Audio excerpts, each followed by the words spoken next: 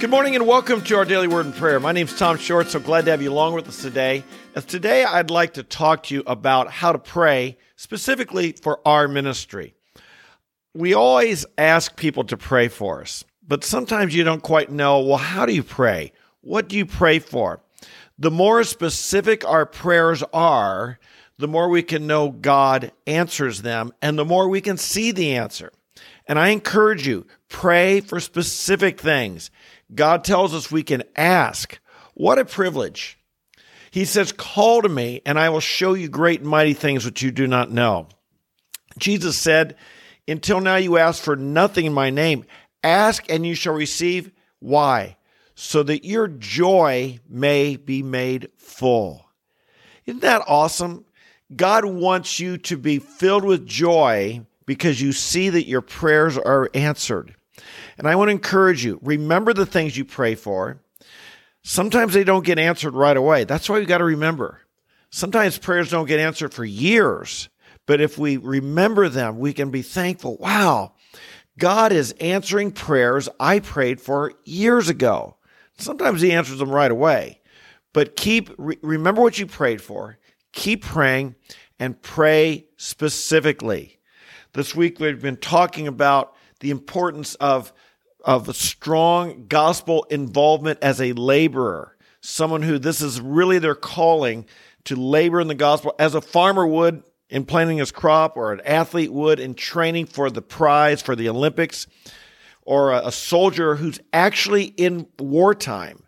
We're not talking here about, someone who likes to shoot on the side, or someone who just likes to jog to stay in shape, or someone who has a garden planted in the backyard. We're talking about people, this is their life. This is their calling. This is what everything they do is about, and they're to serve undistracted. And really, that's a lot of our calling here at Tom Short Campus Ministries, my calling. And since 1980, I've been pretty much full-time on the campuses. There's some periods of time in there in San Diego and Atlanta where I pastored a church and wasn't on the campus as often. But this is our calling. And so I want to tell you how you can be praying for us. And I do want to thank many of you here, our prayer partners, and your prayers make a difference. They really do. Folks, when we're talking about public preaching and we're talking about campus evangelism, this is spiritual battle. This is like David and Goliath type stuff. This is like Red Sea type stuff.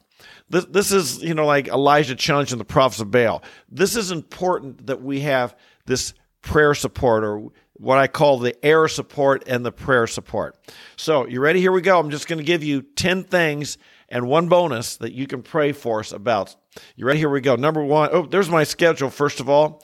Some of the campuses we will be on this fall. If you want to join us at any of these places, the schedule is subject to change. So always double check with us before you drive somewhere, because that schedule is subject to change starting this Monday at IUPUI in Indianapolis, Indiana. Here we go.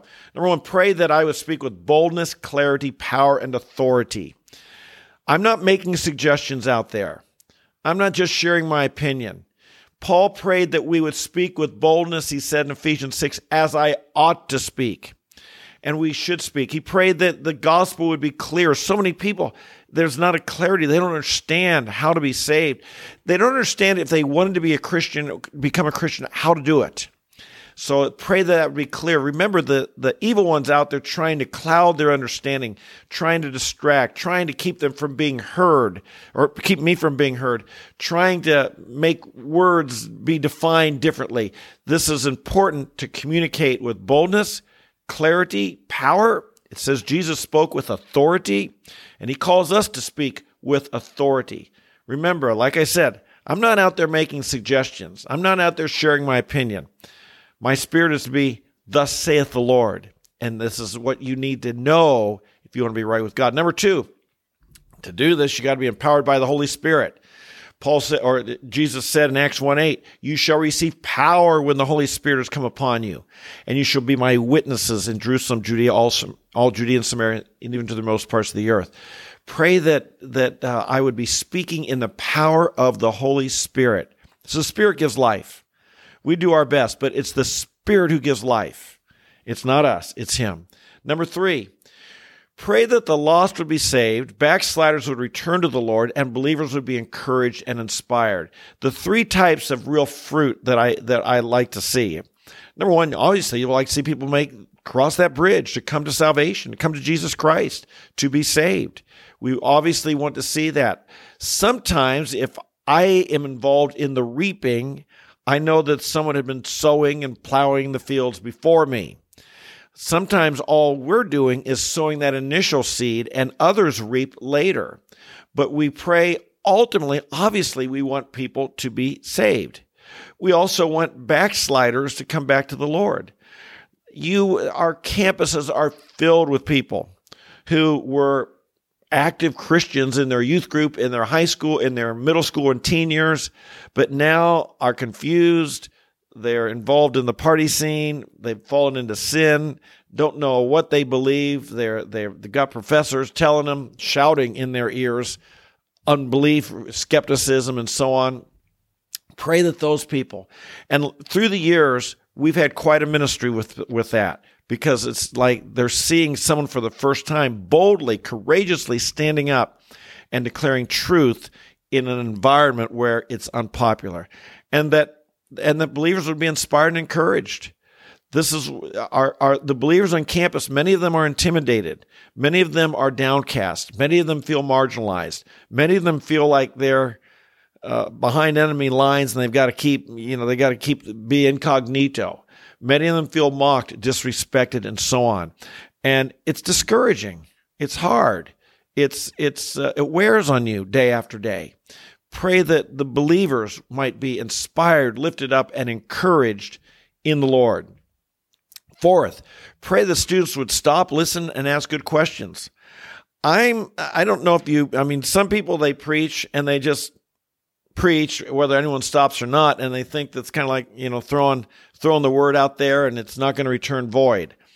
I'm more of the opinion people need to, if for the word of God to have an effect, they need to hear it, understand it, listen to it, process it, think about it. And so my method of campus evangelism, public preaching, it really does require people to stop and listen. I preach each day from about noon until 5 on a typical given day. During that time, students stand out there sometimes all afternoon, sometimes an hour at a time, sometimes 20 minutes at a time. But to the people who just walk by and only hear me for 5-10 seconds, I don't know. That's not what I'm looking for. I'm looking for people to stop and engage, to listen, to ask good questions, to skip their classes. That's fine with me. I tell them, you want to skip? I'll write you an excuse. And actually, I had someone come back once and ask me to do that. But and if in college, that doesn't fly. But I want people to stay there. I want them to lose track of time. I want them to be so engrossed in what they're hearing that, oh my goodness, an hour or 2 hours went by and they didn't even realize it. Why? That's when the Spirit's really connecting with them. Pray that would happen and that they would ask good questions. I realize, again, people have been given so many reasons not to believe. Very few have been given reasons to believe. And so I pray that there would be an environment there where they can ask any question. And indeed, I get asked questions. Some of them are designed to trip me up, make me look bad, and so on. But you'd be surprised how many genuine, sincere, honest questions people ask that even make them quite vulnerable in front of other people. And you say, wow, you ask that question in front of everybody. It's almost like they don't even realize there's a crowd listening because the Spirit's working in them. Pray for that type of environment. On the other hand, pray that God would protect us from evil people who want to disrupt the preaching. That's what Paul said, that we'd be protected from evil men. Now, in his case, people would actually beaten him up, stoning him, and driving him out of the city and so on. I've never had that happen, but I have had people who are so disruptive that they prevent the message from getting heard. And we pray for people to come and ask good questions. I pray for skeptics to come. I pray for atheists to come. I pray for people to push back on me and challenge what I say and make me be good in my answers. But pray that they would not be disruptive. Pray they'd not be unruly. Pray that they'd not be so rude and so forth, uncivilized, that it prevents good interaction and discussion to go forth. Number 6, pray that people be set free from spiritual strongholds, sexual immorality, bitterness, pride, addictions, and so on. My friends, people are held, it says in Timothy, they're held captive by Satan to do his will. That's who we're preaching to. That's who I'll be preaching to. People who are held captive by Satan to do his will. And some people are held captive to specific sins. The degree of sexual immorality that has captured people, the pornography addiction, drug and alcohol addiction, eating disorders, people who are the trans, obviously, the LGBTQ addictions, shall we say. People held captive by the evil one to do his will. People who are so angry and bitter that they can't even hear the truth, and they're resistant to the thought of God. Intellectual pride, materialism, the love of money. These are things that prevent people from coming to Christ or even hearing the gospel. And we pray that people would experience supernatural deliverance from these things. Their eyes would be opened, and God would give them freedom from them, even to the point where they say, I don't even want to do that anymore. To me, this is often what genuine repentance from the heart looks like. Repentance means that change of mind, a change of heart, a change of direction. That something happens internally that I say, I don't like that anymore. I want God. I want God. That's what we're praying for. Number 7, pray for strength, endurance, and good health on my part. It's hard work. It's hard work. We're the hard-working farmer. Hours out there. Sometimes it's a hot sun. Sometimes it's cold weather. Sometimes it's just tiring. Pray for strength for my voice. Pray for physical endurance. Pray for good health. Particularly, I'm getting a little bit older than I used to be. That's true of all of us, of course. But pray for good health and strength. Pray for mental health and a sharp mind. Got to be able to think on my feet and have good answers. It doesn't help if I say, I've shared before how if you're asked a question and you don't think of the answer till hours or days later, how that can be beneficial for you. But for me, I've got to be sharp in my mind and have answers on the spot, because many people who are asking, I'm not going to see them again, and I need to know the answer then. Pray for favorable weather. And that means, the students don't, if it's too hot, they don't like to be there. If there's no shade and it's a sunny day, they don't like to be there. Obviously, if it's raining or very windy, that's hard to be heard or hard for people to want to be outside. So pray for favorable weather during our times there. Number 9, pray that my helpers will have a wonderful and fruitful semester ministering with me. I have two men traveling with me. Jeremy and Skylar are their names. Jeremy's from Tallahassee, Florida. Skylar's from here in Columbus, Ohio. Pray they just have a wonderful, life-changing experience. They be fruitful. They grow. They grow in their faith. They grow in their Christian maturity. They grow in their Christian life, and that God uses them and that He unites us. The three of us don't really know one another very well yet. Pray that He really unites us and makes us a strong team together. Number 10, pray we'll be filled with love and compassion for all the people we encounter this fall. Of course, maybe this should have been number 1 up there next to boldness. But pray that we'd be filled with love. All that we do would be done in love. The words if we speak without love, we're like a clanging song, a clanging cymbal. Nobody likes that. And Jesus would look on the crowds, and He was filled with compassion. Pray that we would have that compassion from the heart. It's really easy. I want to tell you, it's really easy. Day after day, you have skeptics. They oppose you, and they disagree, and they insult you. It's really easy to get in the flesh and just want to insult them back, just want to fight back in the flesh. I can't do it. It's not an option. It is not an option.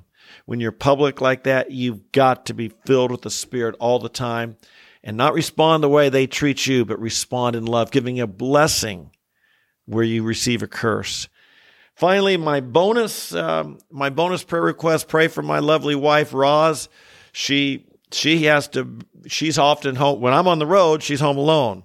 Now we've got, a lot of grandchildren in town, and she loves them, and she loves the children too, and their spouses, and she stays busy. But obviously, we've got an empty house, just her by herself when I'm here. and can be lonely. Pray for her and for her to be encouraged, strengthened in the Lord, and blessed. Amen. All right, I spent my whole time telling us what to pray for. Let's go ahead and pray for it. Father, you've heard these requests. We lay them at your feet. We pray for a wonderful and dynamic fall tour for TSCM. We pray, Lord, for myself, or Jeremy and Skylar. We pray, Lord, that we'd be bearing fruit. We'd be bringing light to these campuses. We pray, Lord, you'd provide right now divine appointments, people that you will bring who will hear, who will listen, who will be moved by the messages. We pray for the lost to be saved, backsliders to come back to you, and the believers to be encouraged. You've heard these 11 requests, Lord. We lay them at your feet, and we thank you, and we look forward to how you're going to answer even above and beyond what we've asked, because you can do exceedingly abundantly above all that we ask or think. We bless you in Jesus' holy name. Amen, amen, and amen. I love the word, and I love the scripture, and I love talking to you. I hope you come here regular. Smash that subscribe button. Be part of our community. That's a little step of, I'm going to do this. Get in the word with us every day. Let God's word wash over your soul. There's so much important stuff to learn, and there's so much of the world that we're inundated with. Give us 15 minutes a day to encourage you. I hope you'll join our community, whether you're here live, 8:30 a.m. in the morning, or you watch later in the day, like many do, or even just listen to the podcast on the Apple, Spotify, or Google platform. Check me out online, all these platforms, Tom the Preacher, Instagram, TikTok, YouTube, Facebook, wherever you like. God bless you. I love you all. We'll look forward to seeing you tomorrow. Bye-bye.